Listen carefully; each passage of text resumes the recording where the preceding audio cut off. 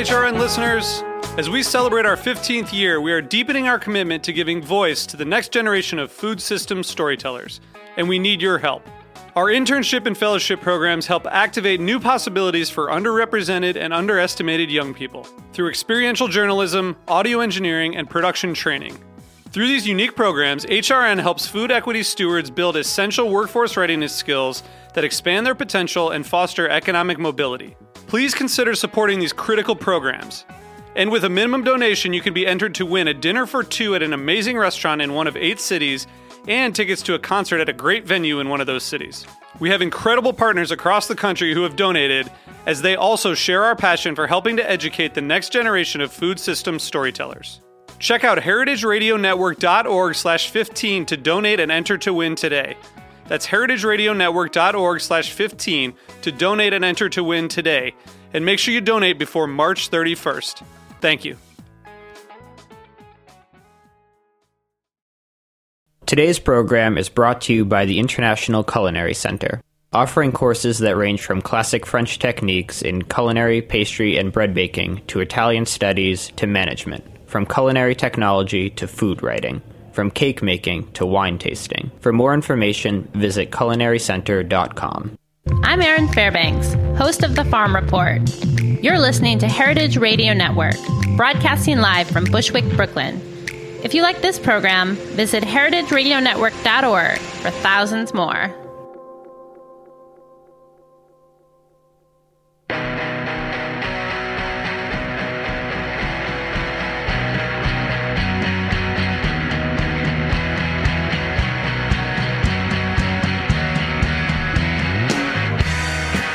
Hi, and welcome to Eating Matters, where we talk about food policy and how it impacts all of us. I'm Kim Kessler with the Resnick Program for Food Law and Policy at UCLA Law School, and we're broadcasting live from Brooklyn on Heritage Radio Network. Joining me today as co-host is Jenna Liut. Hi, Jenna. Hi. Welcome to the studio. So on last week's show, we talked about food labels and how they create confusion about health and the naturalness of products. And we basically learned that these kind of words usually don't actually mean much.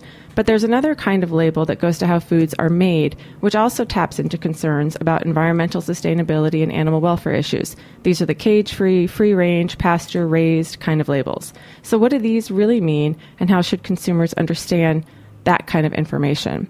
To help us dive into these topics today, our guests joining us are Lori Bravenard, the Associate Director of the Center for Agriculture and Food Systems and an Associate Professor of Law at Vermont Law School, calling in from Vermont. Hi, Lori. Hi. And we also have Andrew Martin, an investigative reporter for Bloomberg News in New York, who recently wrote about animal welfare rating system that's used at Whole Foods and the challenge of sourcing enough quote-unquote sustainable products to meet consumer demand. Hi, Andrew. Hi. So welcome. Thanks for having me. Welcome to both of you. So before we start talking about what these labels actually mean, I wanted to understand a little bit better where these labels and claims come from and the kind of information that's out there. Lori, can you tell us, what do you see around how animal welfare is marketed?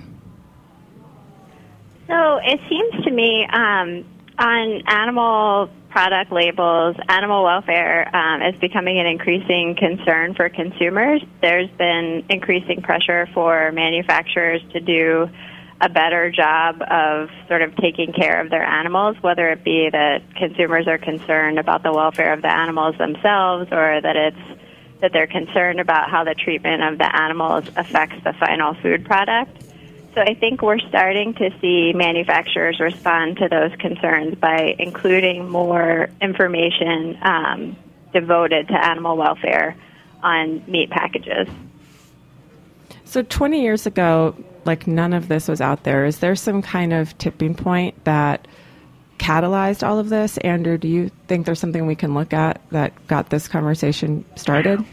Well, I think some of it's happened at the state level. There's been a number of referendums to push, to require cage-free hens. California's most recently. But I have to say, I think the animal rights groups have done a good job drawing attention to this issue and getting people engaged in it. And I think producers have found that people are willing to spend a little bit more for it. Can we take a minute and get into some of these labels to sort of understand kind of what we're talking about here? So things like cage-free, free-range, humanely raised, sustainably raised, grass-fed, vegetarian fed, the list goes on. Can one of you kind of speak to what that actually means, what they mean? I think Sure. It depends largely, and Laura, she could talk very specifically about each one because she has this great website that does that. But I think it depends, which term you're talking about. I love the term humanely raised, right? Because there's one that is totally open to interpretation. I would argue that probably 95% of the farmers in the United States believe their livestock are humanely raised, but the average consumer might look at it and think otherwise. So it's kind of a term like natural that's entirely meaningless and open to interpretation. So there's no regulation on using the term humanely raised. It's essentially a marketing term? Yeah, all these terms have to be truthful, but again, it gets at what is the truth to humanely raised. I'm not sure there is a truth. Now, there are some specific labels that Lori could talk about better than me that do have to meet certain definitions. Lori? Yeah, that's right. For a lot of the terms that you just mentioned, like free-range, cage-free, humanely raised, for most of them, there's no precise legal definition of what the term actually means. For some of them, like free-range, if a producer wanted to include that particular terminology on the label, they would have to verify the claim with the USDA prior to inclusion on the label. But that's sort of an outlier, and for the most part, many of these don't have to be verified with the agency before they're included on the label. So essentially, it's sort of up to the producer or manufacturer to decide what that term means and provide some information to the consumer about what that term means and how they're defining the term, but they aren't legally defined, so there's no specific set standard that the USDA has created for them to meet in order to be able to include that on their product labels. So, Lori, and correct me if I'm wrong, I know with cage-free, for instance, some states have specific requirements about what that means, but the USDA doesn't have a specific definition, although if you want to use it on your label, they have to verify that first. Is that right? Yeah, so they haven't defined it. If somebody wanted to say cage-free on their eggs or on their poultry, whatever the case may be, the USDA will allow them to use that term on the product, and there are certain requirements that they have to meet. So the poultry has to be able to freely roam either a building or a room or some enclosed area and have unlimited access to food and fresh water. And the USDA will verify it if it meets those requirements, but there are no additional requirements above and beyond that. So, Lori, your program oversaw the development or created this website that's called Labels Unwrapped, and it provides guidance to consumers about navigating all of this. And I would love to hear from you how that came about and then also what the response has been to it. Sure. So it's funny how it came about, actually. I teach a class at the law school called Food Regulation and Policy, and every year when we start talking about labels, it seems to be the one topic that students get really jazzed up about. And I'm sure that comes from their role as consumers. They're probably a little bit different than the average consumer and more interested in their food because they're taking a food regulation course. But I found myself every year adding more and more content on food labeling, and I thought, wouldn't it be great if there was a website where people could go click around and figure out what specific terminology means on a label. And I had this really grandiose vision that you could walk through the aisle of a supermarket and pull off a product and click through the label, and that didn't that didn't quite happen with the website. But we did. It was a student-driven site in the sense that I had a few students from my classes over the years help develop the content, and we then had a group of students at Dartmouth in the Dolly Lab actually put the site together. I think the response has been good. I mean, we have only approached sort of a segment, I think, of what consumers are interested in, and obviously you could cover so much more content on a site like this, but we hope hoped that we were covering sort of the major things that consumers see on labels and are really confused about.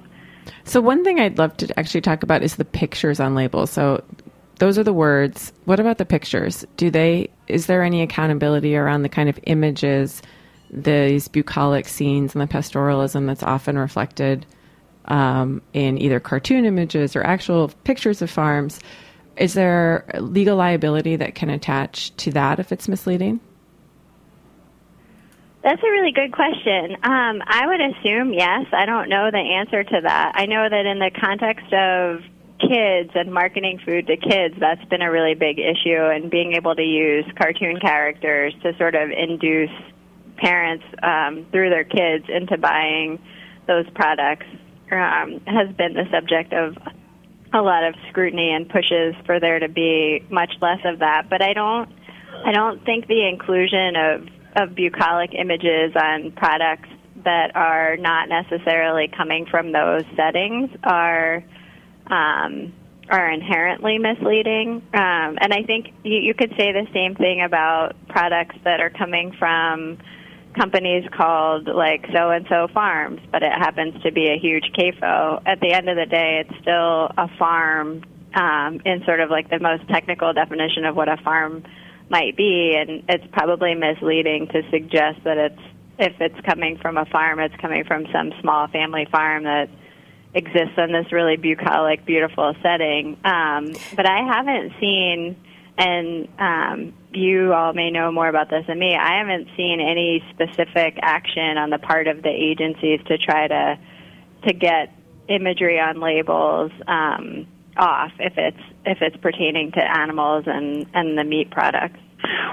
Just, I don't disagree with that at all. I think, though, that in theory it is a problem if the image on the label is misleading. Now, whether or not the agency takes action on that is a different matter. So, for instance, if you're selling eggs from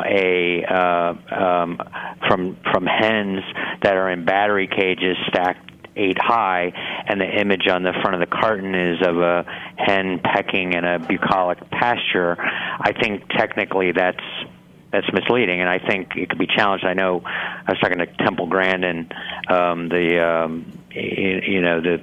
a professor out in Colorado and does a lot of animal welfare issues, and she brought up that example as one that a egg producer had a carton that showed a hen in a pasture, and she knew that wasn't the case. So she went to them and said, if you don't take that off, I'm going to go to the USDA and make them force you to take it off, and they did.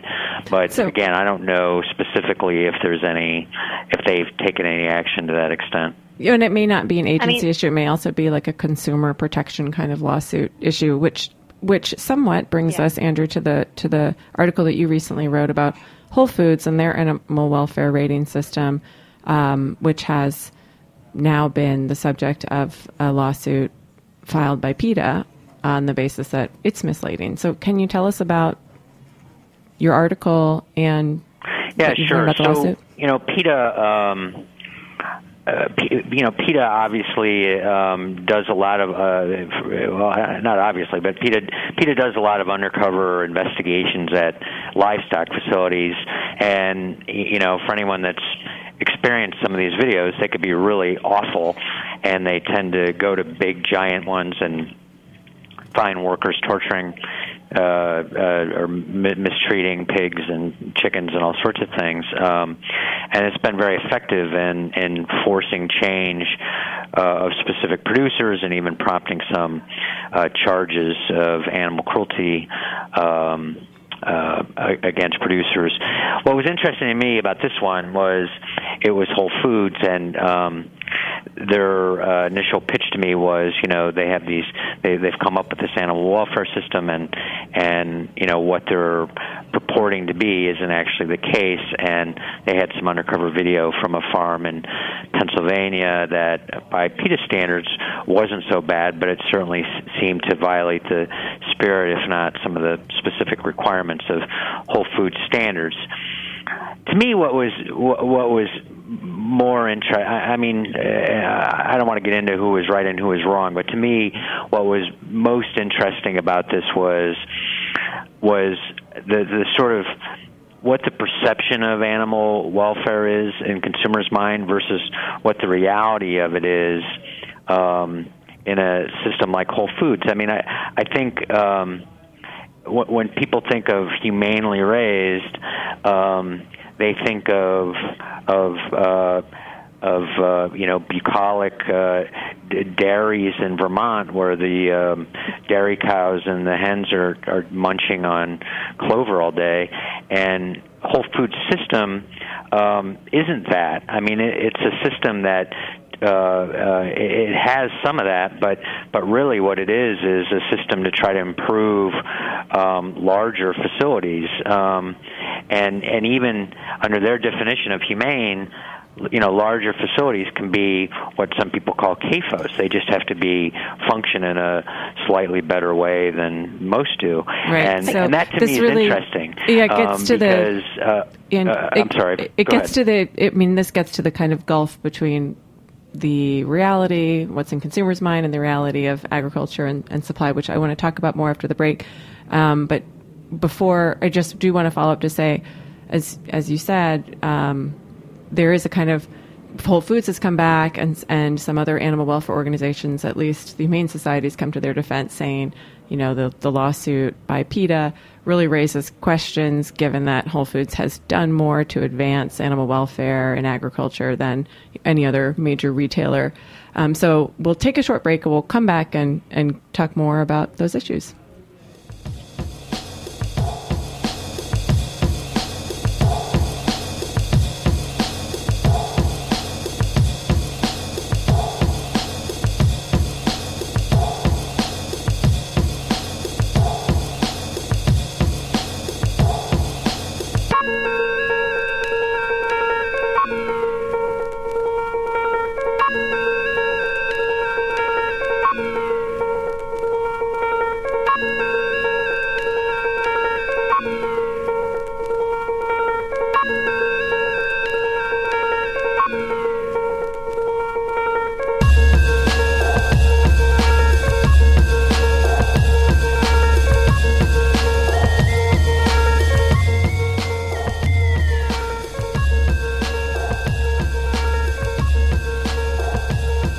If I had a magic wand, tomorrow everyone in the world would have enough food to eat that was culturally appropriate and delicious.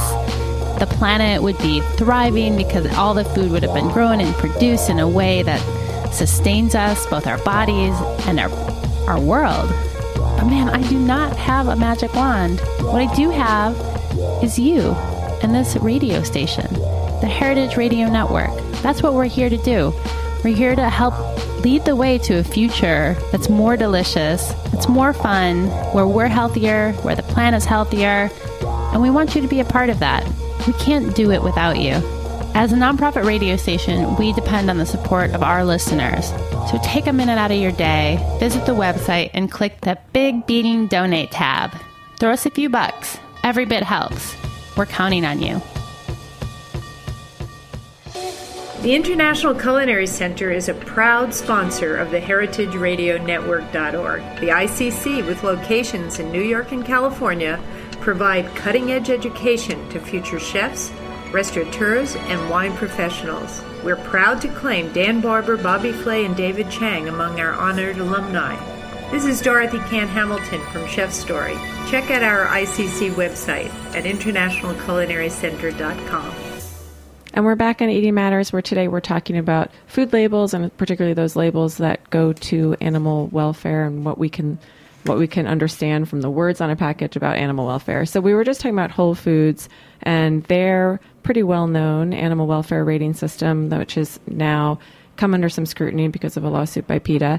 But Lori, I wanted to ask you, Whole Foods is actually pretty unusual in that they are doing this work at the retailer level and trying to certify and assure consumers about different levels of animal welfare. When you buy from specific producers as opposed to retailers, and the specific producers are making claims, what are the kind of certification mechanisms that they are using? That Whole Foods is using in particular? Or others, if it's Applegate or, any of the brands that are out there saying sustainably raised, and they have some kind of checking system. You've explained that in general regulations might not be in place or enforcement agencies may not be checking. What is the typical kind of reporting and accountability that might be required? So that would sort of fall to Whole Foods to do their own independent verification and make sure that the producers are meeting the standards that they say that they're actually meeting, in the absence of any sort of federal regulations that define the terms that Whole Foods is allowing them to put on their labels or that Whole Foods is making about the labels. And I think ultimately what winds up happening in a lot of these situations is unless Whole Foods or whatever retailer you're talking about has a really stringent program in place, often they're not verifying that producers are meeting those standards, and you wind up with these sort of exposés about like, oh, such and such retailer is selling meat and claiming that the meat meets X, Y, and Z standards, but it turns out when you do an inspection of the production facilities that they're actually not meeting those standards. So I think if consumers are going to trust those standards, ultimately they have to trust that the retailers are verifying those standards in a way that is ensuring the accuracy of the claims.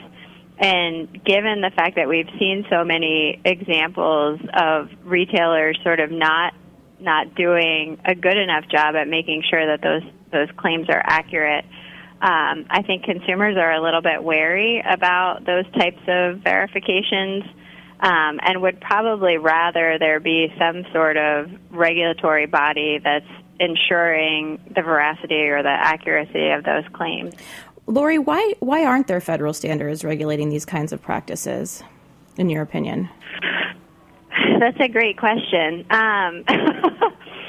I don't know, honestly. I think part of the difficulty is once you have a regulation for a specific claim, if manufacturers want to figure out a different way to market their product and not have to meet the regulation, then they'll figure out a different claim to put on the product.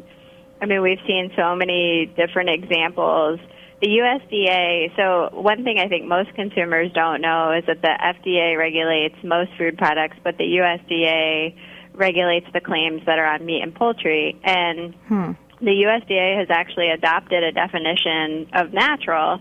So because there's a definition of natural, meat producers, I think, in response to that, have started to figure out clever ways that they can market their products that may, if they don't meet that definition of natural, they figured out another way that they can market their product to sort of meet that same consumer perception of what they think natural actually means. But Andrew, yes, exactly, wholesome and pure. Yeah. Fresh. Andrew, I know that in your piece you actually talked about the skepticism that Lori just alluded to of consumers, or you quoted, I think, a marketing research executive who said that a lot of consumers are already over this. What was he saying? And if consumers are so skeptical, why do the labels proliferate so much? Yeah, well, I mean, I think some of the labels have been very successful. I mean, there's, antibiotic-free meat, for instance, or it's actually meat from animals raised without antibiotics is the correct way they say it. But, some of it's successful. The sales of that meat's going up, and I think everyone's trying to jump on that bandwagon. I think his point was that there's been such a proliferation of them that they're losing some of their power and tend to be confusing. And I was telling Lori before we got on that I went shopping recently specifically to find some of the most outrageous labels, or the most sort of the packages most festooned with labels. And I mean, some of them have, a dozen different claims on them. And, there's Annie's grass-fed, organic, RBGH-free, GMO-free mac and cheese, and that's just the start of it. And so at some point, I think the point he was trying to make is at some point it's overwhelming and it loses its potency. So if not all of these, if these labels are not seen as super meaningful right now, I do think that you can say that they are, this labeling trend in general can serve as an indication of change in the food system, right? We've heard of a number of examples of this happening recently. McDonald's, for instance, their announcement they're moving towards all cage-free eggs, and Andrew, you alluded at the start of the show to a number of states kind of putting forward a number of bills and measures to regulate this sort of activity. So I guess I'm curious to hear from both of you what your perspective is on the relationship between labeling and real change in the industry. So, industry action and policy change. What is the tension between the two? I mean, I think to a certain degree, the label claims that are accurate, like antibiotic-free, there's a very specific requirement that goes along with that. And there's been a real push by consumers and advocates to have meat produced without the use of antibiotics, both from an animal health perspective and from a human health perspective. And so I think to a certain extent, that label claim was driven by some real change in the food system. I think overall, though, there's a real push from consumers right now for better production methods, whether you're talking about meat or other products. And I'd like to say that I think that that's driving real change in food production. I think as a first matter, it's driving changes in terms of labeling language. And the more consumer lawsuits we see to try to expose the inaccuracy of those claims or that those claims are deceptive, then maybe we'll start to see producers and manufacturers actually changing their production practices. But it seems to me like the language on the labels is sort of a first step in trying to address those consumer concerns for different production methods, and that there hasn't been a tremendous shift in production, but that it ultimately maybe that will happen as these claims start to get litigated more and there's more sort of media around the deceptiveness of the label claims. Well, let's talk about that as an option. So, Andrew, that's kind of another issue that your piece really went to, was this issue of the challenges in supply and the reality, the gulf between the reality of the kind of meat that's out there that sustainable consumers want to access, that's being produced in a way that I guess conscientious consumers want to buy it, and the availability of that. In Whole Foods, I think that it's something less than 20% of the meat that can meet their Step 5 level, which is the more ideal slaughtered on site. Yeah. So what, is there a viable path to lifting all of the animal production in the country to a higher standard that would meet where consumers seem to be going?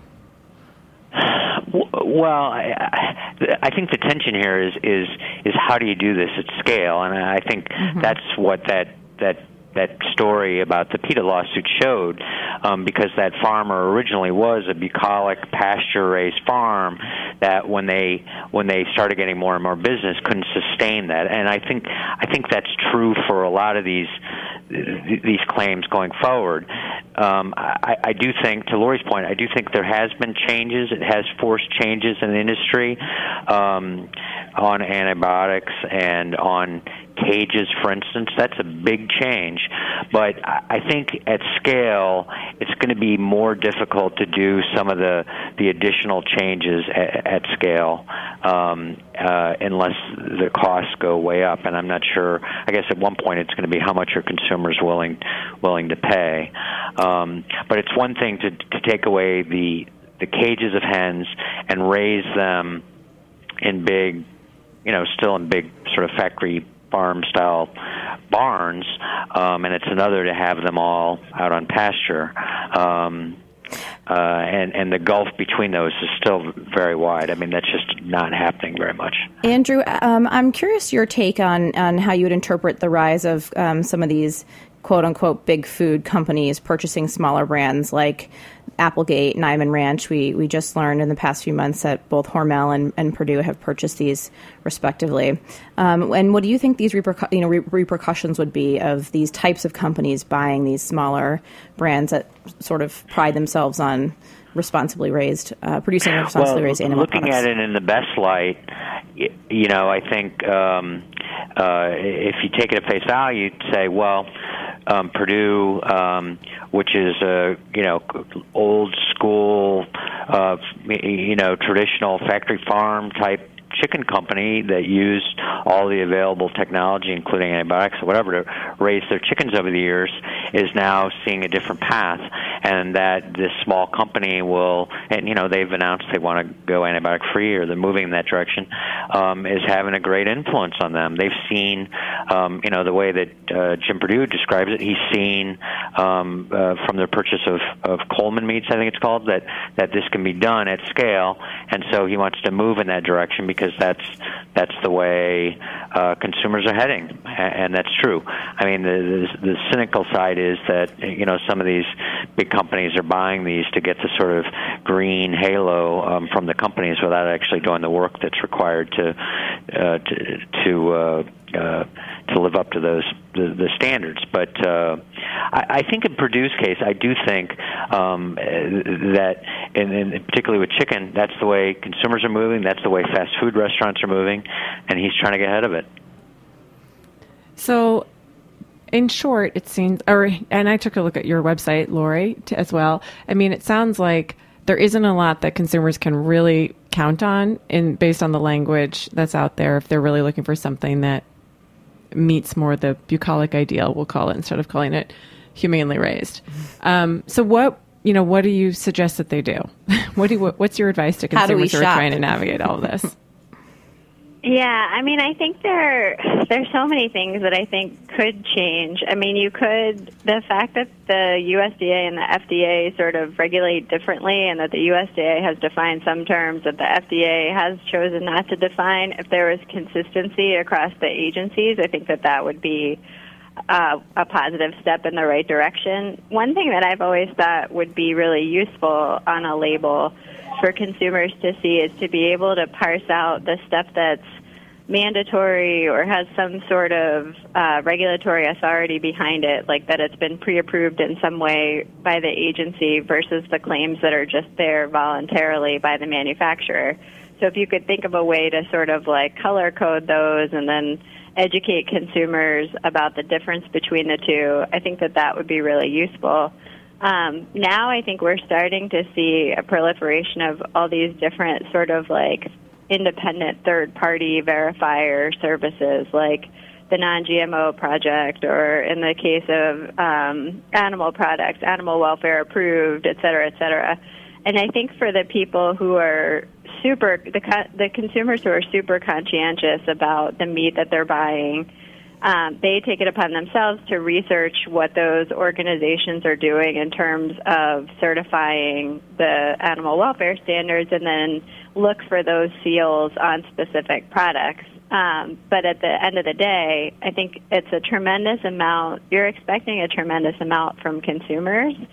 And unfortunately, I think that's just the system that we have, that consumers need to educate themselves about the labels and decide what's important to them, and then figure out how to get that information, whether it be through an animal welfare approved label certification, or whether it be through other claims that are verified by the USDA. Yeah, that issue of how much you're expecting from consumers is really a tough one. I might be that kind of consumer, and I am, but then when I sometimes try and give advice to someone, say in my family, will buy this or buy that brand, is there anything we can say that's like a simple synthesis of this? Even sometimes I find out a brand is just not doing what it turned out that they're doing. Besides telling everyone to go to Labels Unwrapped, which might be my next advice for everybody. Yeah, blanket advice. I mean, I think you could say to consumers, like, buy organic, but that's not going to meet. I mean, the organic standards for meat production aren't amazing, and they're not from an animal welfare perspective. Well, what about farmers markets, Lori? What about suggesting that you go talk to your local farmer at I think that's great. I mean, if people have that option, I know, and I am reluctant to suggest that because I know we're really lucky in Vermont that we can go say to our local farmer, like, what's this meat? What are your production practices? I can do that down the street from my house. But I don't know that everybody has the ability to do that in the country. No. And if you went to your butcher or the guy at the meat counter at like Walmart or wherever you're getting your groceries from, I doubt that they would have very much information about the meat that they're selling. Maybe that's getting more sophisticated, but I think unless they're going to a specialized store like Whole Foods or a place like that, that they probably aren't able to get a lot of information about the products they're buying. So, I mean, I think one of the problems, though, is that Lori alluded to this. I mean, the question is, what's important to who you're talking to, right? I mean, some people may want organic, or some people might want animal welfare, but most people want a little bit of everything. Yeah. So that's why it's hard. Because some brands are good on one thing and it's unclear on the others, or so that's I think where it gets tricky. There's not an easy sort of shorthand to say this is good or that's bad. And partially, I feel like that's why you see so many different claims on the label. Like the example of the Annie's mac and cheese. If it says that it's organic, then it's also RBST free, but people may not make those associations, so they want to make sure that they like hit every sort of point that a consumer might be concerned about. So like, it's organic, so you can check off the organic box. It's also RBST free, so you can check off that box. And like, they're trying to appeal to all those different segments of the consumer population. I think that's partly why we see so many different label claims that wind up being almost redundant in some instances. Because one claim covers all the rest of those, but people don't really know what that means. Because consumers have different perspectives. But to some extent, I think that the labeling has actually illuminated where mainstream agriculture really is. Because when you start to see the need for a label that says cage-free or pasture-raised or these various kinds of claims, they're differentiating from something. As a last question, to what extent do you think people realize that the broader, what that means, the broader picture is? So you mean like, does the average consumer like moving realize in that moving in the sort of agricultural system that we have is not raising animals on pasture or without cages? Yes. Yeah. Yeah, I mean, I think it is highlighting that to consumers. I think consumers start to wonder if you see a package that has all these claims on it, and then you see a package that doesn't. You wonder, like, well, what's wrong with that one? Yeah.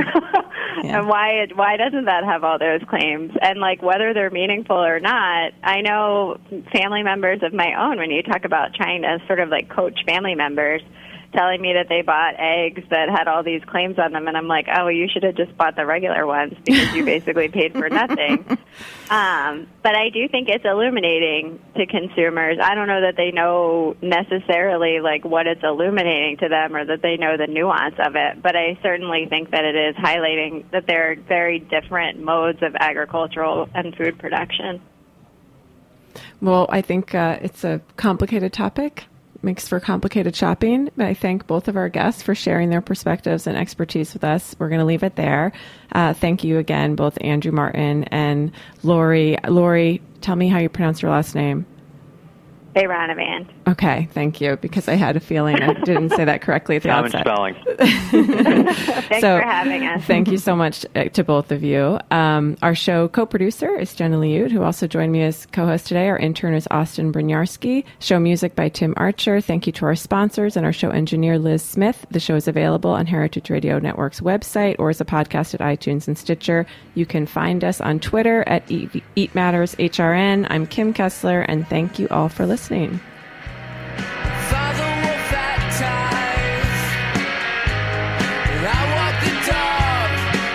Talk to God, everything looks so large. Sundays in softball, mother made meatballs. Thanks for listening to this program on heritageradionetwork.org. You can find all of our archived programs on our website or as podcasts in the iTunes Store by searching Heritage Radio Network. You can like us on Facebook and follow us on Twitter at heritage_radio. You can email us questions anytime at info@heritageradionetwork.org. Heritage Radio Network is a 501c3 nonprofit. To donate and become a member, visit our website today. Thanks for listening.